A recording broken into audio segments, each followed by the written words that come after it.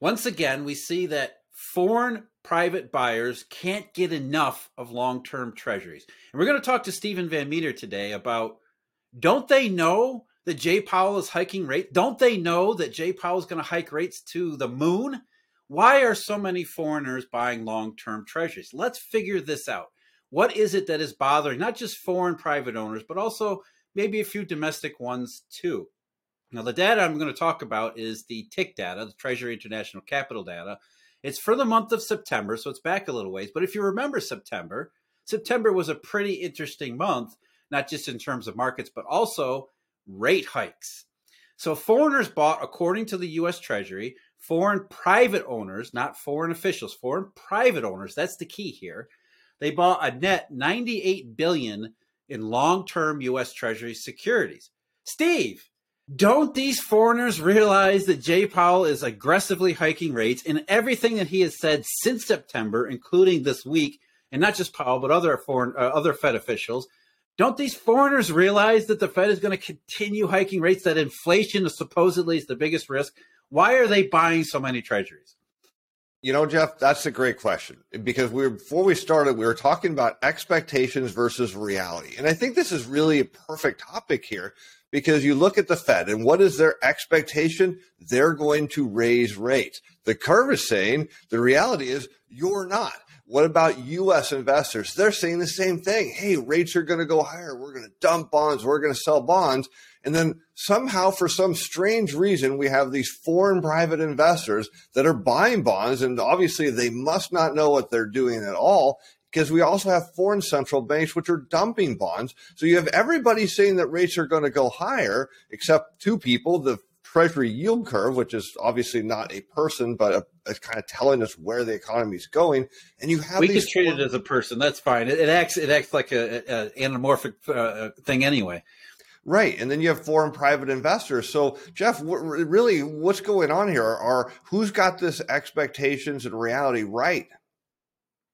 Yeah, Steve, that's a good point, because expectations do play. I mean, not to the degree that the Federal Reserve bases its entire policy on expectations, but expectations are a huge part of just being a human being, right? That's the way our lizard brain tends to look at the world. And, that's the thing. If the expectation is, as the Federal Reserve reminded us repeatedly this week, especially in the wake of last week's October CPI that looked like it was a little bit soft, markets certainly took that way, including stocks. So Fed officials, as you said, came out breathing fire this week. It was Waller, Brainerd kind of, but really James Bullard dragging up the Taylor rule, saying that interest rates need to go maybe to 6 or 7%. And yet we have these buyers. And I know the TIC data is a couple months behind, but as you said, Steve, we do have the yield curve in real time, which has gotten even more inverted. So it's not unreasonable to suggest that these foreign private buyers are a good part of the yield curve. I would also say it's not just Americans selling bonds. There's a good chunk of the domestic market that must be at least somewhat sympathetic to the yield curve inversion too. So we have expectations way, way, way over here, rate hikes in the Fed, and then the depth of inversion, the 2-10 spread we haven't seen in 40 years. So we have expectations way, way, way over here in the exact opposite direction. How do we bring these two things together? What the Fed's going this way, the bond market is going way this way, and it's not just bonds too, right, Steve? We've got Eurodollar futures, we've got German curve inversion, any number of financial indicators there. Expectations could not be farther apart at this point. That's right. And I think this is important for people to understand, is that when the curve is positively sloped, when long rates are higher than short rates, what is it telling us? That the expectations that the future growth and inflation is going to be higher, and that by taking a longer bond, you are actually hopefully being compensated for that. So when you see these inversions, it's telling us that the expectation that rates are going to keep going higher are not going to be met with the reality. Now, Jeff, maybe the real question here is the Fed's got it wrong. The U.S. investors have it wrong. Foreign central banks, well, we know the real reason what they're up to, but we'll just say that they have it wrong for the story of this narrative here that we're going on. Why do foreign investors, private investors, why do they get this right? Because they usually do get it right, and they're typically always early. Is there a reason? Oh, there's several reasons, right? Because number one, they don't have, they have to, they're accountable to their own portfolio positions because these aren't central banks, these aren't governments, as we said.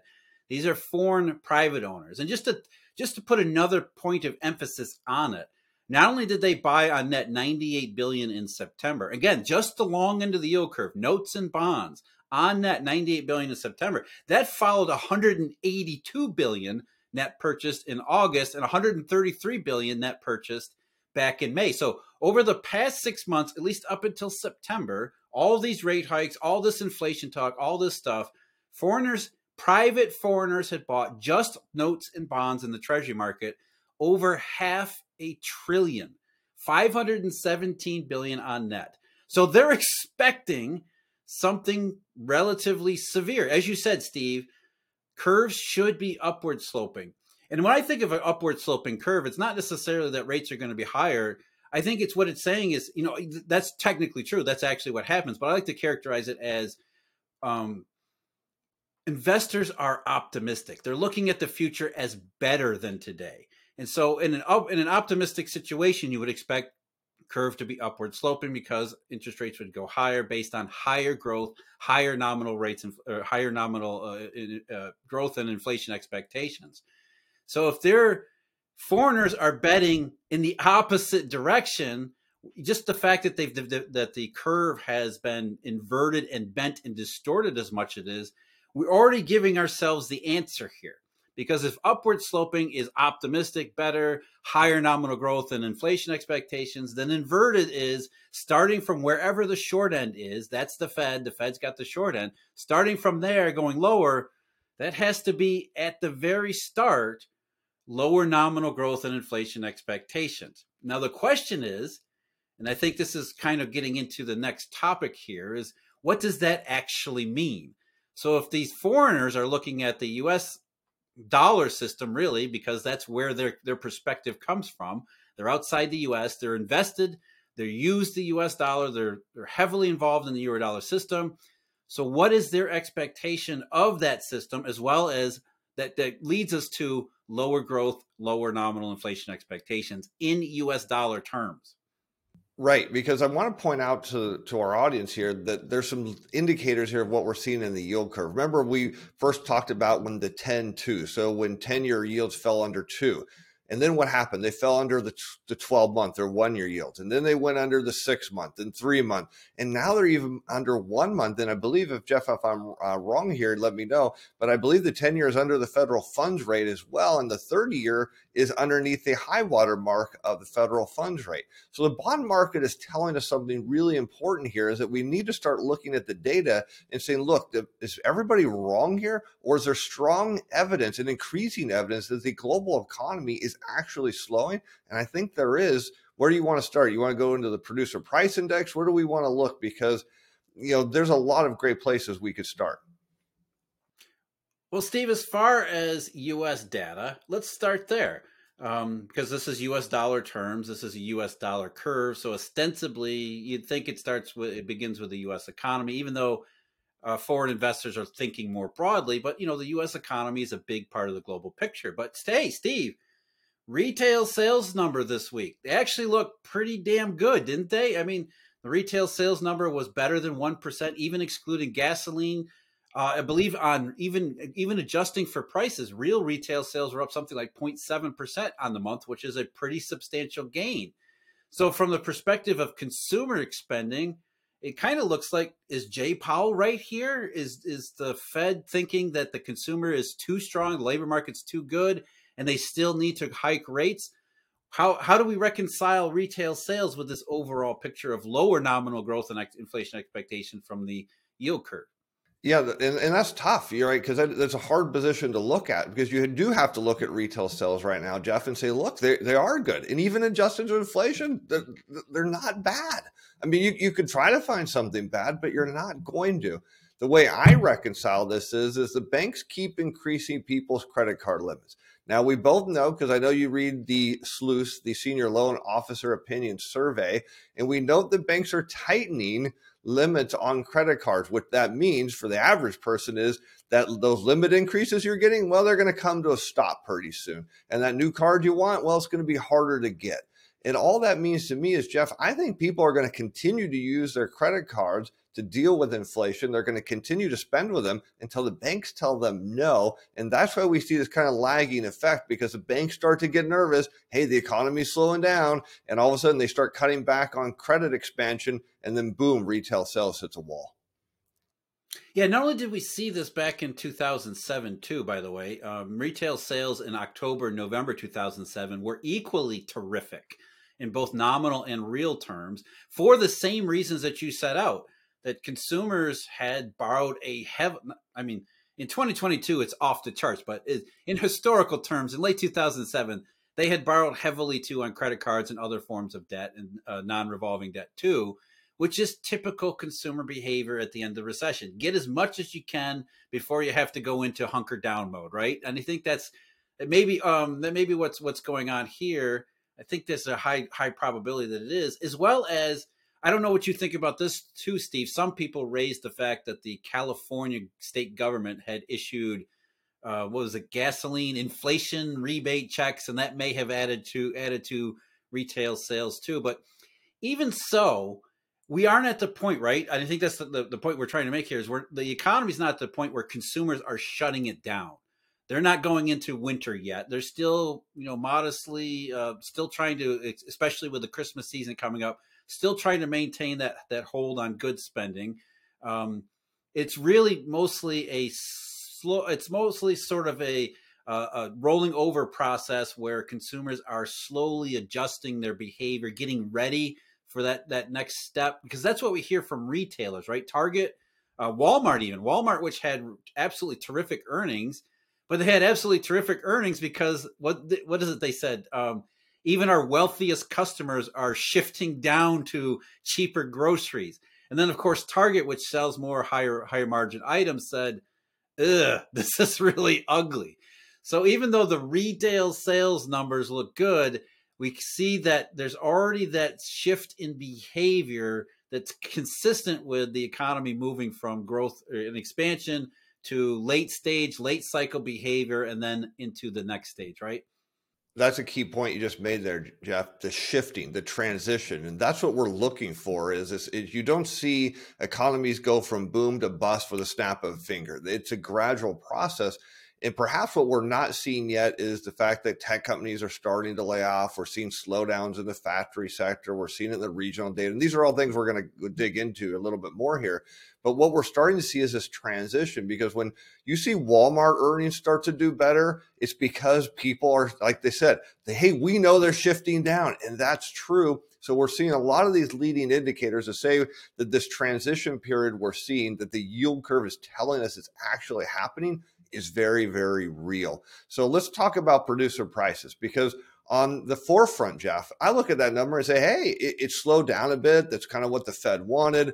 It's really kind of follows oil prices, and on a year-over-year rate of change, oil, which is notable too. We should talk about that. There's this weird thing called contango going on in the oil space. So, but Jeff, you were telling me before the show, there's a real story behind the PPI. It's not that the Fed is getting something they want here about producer prices slowing down. There's really something going on underneath there that most people would never see. Yeah, it wasn't just the October CPI. That was the week before. Then earlier this week, we got the October PPI from the same folks. That's the Bureau of Labor Statistics.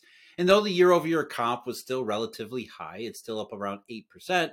That's much, much better than it had been early in the year, and it continues to decelerate. But I think that brings us, as you said, Steve, that gives us a couple big clues here, that while the U.S. goods economy kind of looks okay, we're starting to hear anecdotes, signals, signs of it maybe transitioning toward the recession. In both the CPI as well as the PPI, we got a couple indications that suggest, wait a minute, while we're all focused on the goods economy, while we're all focused for good reason on inventory overhang and how that's going to eventually play out in production and everything else around the world, we kind of lost focus on services, which services is the bigger part of the economy. And as you said, Steve, where have all of these major layoff announcements come in? Yes, Twitter, there's some structuring and idiosyncrasies there, but it's been the tech sector, it's been the services sector that we start hear companies saying, there's something going on here. And wouldn't you know it, when you look at first the CPI, while everybody focused on the headline, even the core rate, the CPI less rent part of it actually declined in October, which suggests that service providers are cutting back their prices, which they don't do. They don't necessarily want to do. And then further, this week in the PPI report, the PPI services for final demand, it fell in October too. So suggesting that service providers are they're saying our businesses are looking a little soft. We need to cut prices, which is consistent with everything that we're talking about, the transition from expansion into recession.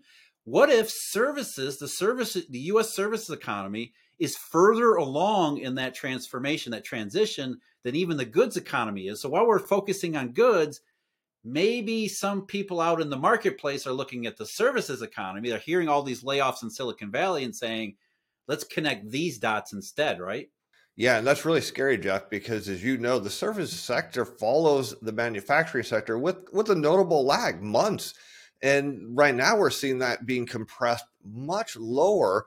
And that's frightening, because what's telling us is this isn't just a garden variety recession coming. It's telling us that maybe perhaps these collateral shortages, these dollar shortages, the euro dollar futures curve, maybe there's something actually worse here that's going on.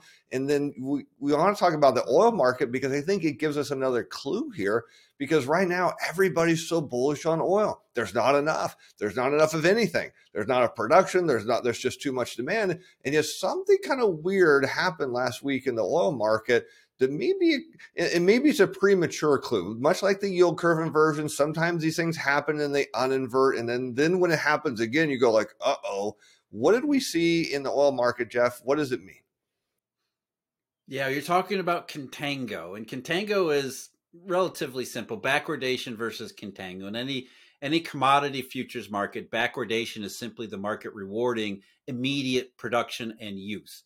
If the price in the future goes down from where it is today, you have a major incentive to whatever. If you're a producer, if you have inventory, use it in the marketplace, because the price only goes lower in the future. Whereas contango is the opposite. It rewards storage. There's too much of whatever the commodity is in the current marketplace. So the price of the futures curve, or the futures price of the commodity, goes up, and the curve goes into that form of that kind of a shape, which suggests, again, that the market is oversaturated with product, and we need more of it to go into storage. And a contango curve rewards those who have the ability to store it, because storage creates cost, which the future price absorb. And we've only been talking about crude oil in supply constraints, record low gasoline, diesel inventories, all these things. So you would expect, given the rhetoric, given what everybody's saying, OPEC, it's not just a U.S. global situation, you would expect the WTI and the Brent futures curve to be steeply backwardated, right? Every little bit of oil that we can possibly get it into the market, because there's not enough oil. But yet, as you said, Steve, the front month futures price in WTI, which was December, fell below the price of January, which suggests a little bit of contango in the short run. Now, of course, there are technical factors involved here, because the December contract was rolling off the board. But even when you look at the January contract and further back, it's pretty much flat, almost contango there too. And again, the point here is it's supply, supply, supply. So how can we even be considering contango here? Because contango should be nowhere near this curve. And the answer is, like foreigners buying long-term U.S. treasuries, the market is seeing something. Something is bothering the marketplace that has to do with demand. It also has to do with money, which is the same thing that's bothering these foreign investors in treasuries, which is about global demand and global money, right? It's a consistent picture. Right, Jeff. And this could just be just a minor technical disruption, as you said, in the oil market. It could be virtually nothing. And I think what we want to make the point here for our fans is, if we see this thing flip back into backwardation, and I would be willing to bet that it probably will, that would be fine. But if it flips back into contango again, this is just like the yield curve. Hey, there was a minor inversion. Okay, well, it went back to normal. So maybe there's just some weird thing going on. But if it goes back to contango and it holds there, it's just another warning sign to tell us that, hey, these foreign investors who are buying bonds, that maybe they know something that we don't know. And there's a reason they're usually right, because what we're seeing here in this data so far, and now even in the regional Fed data, what are we seeing there? New orders continue to collapse. Even though hiring maintains fairly stable levels, we're seeing demand evaporate. Yeah, I take it one step further.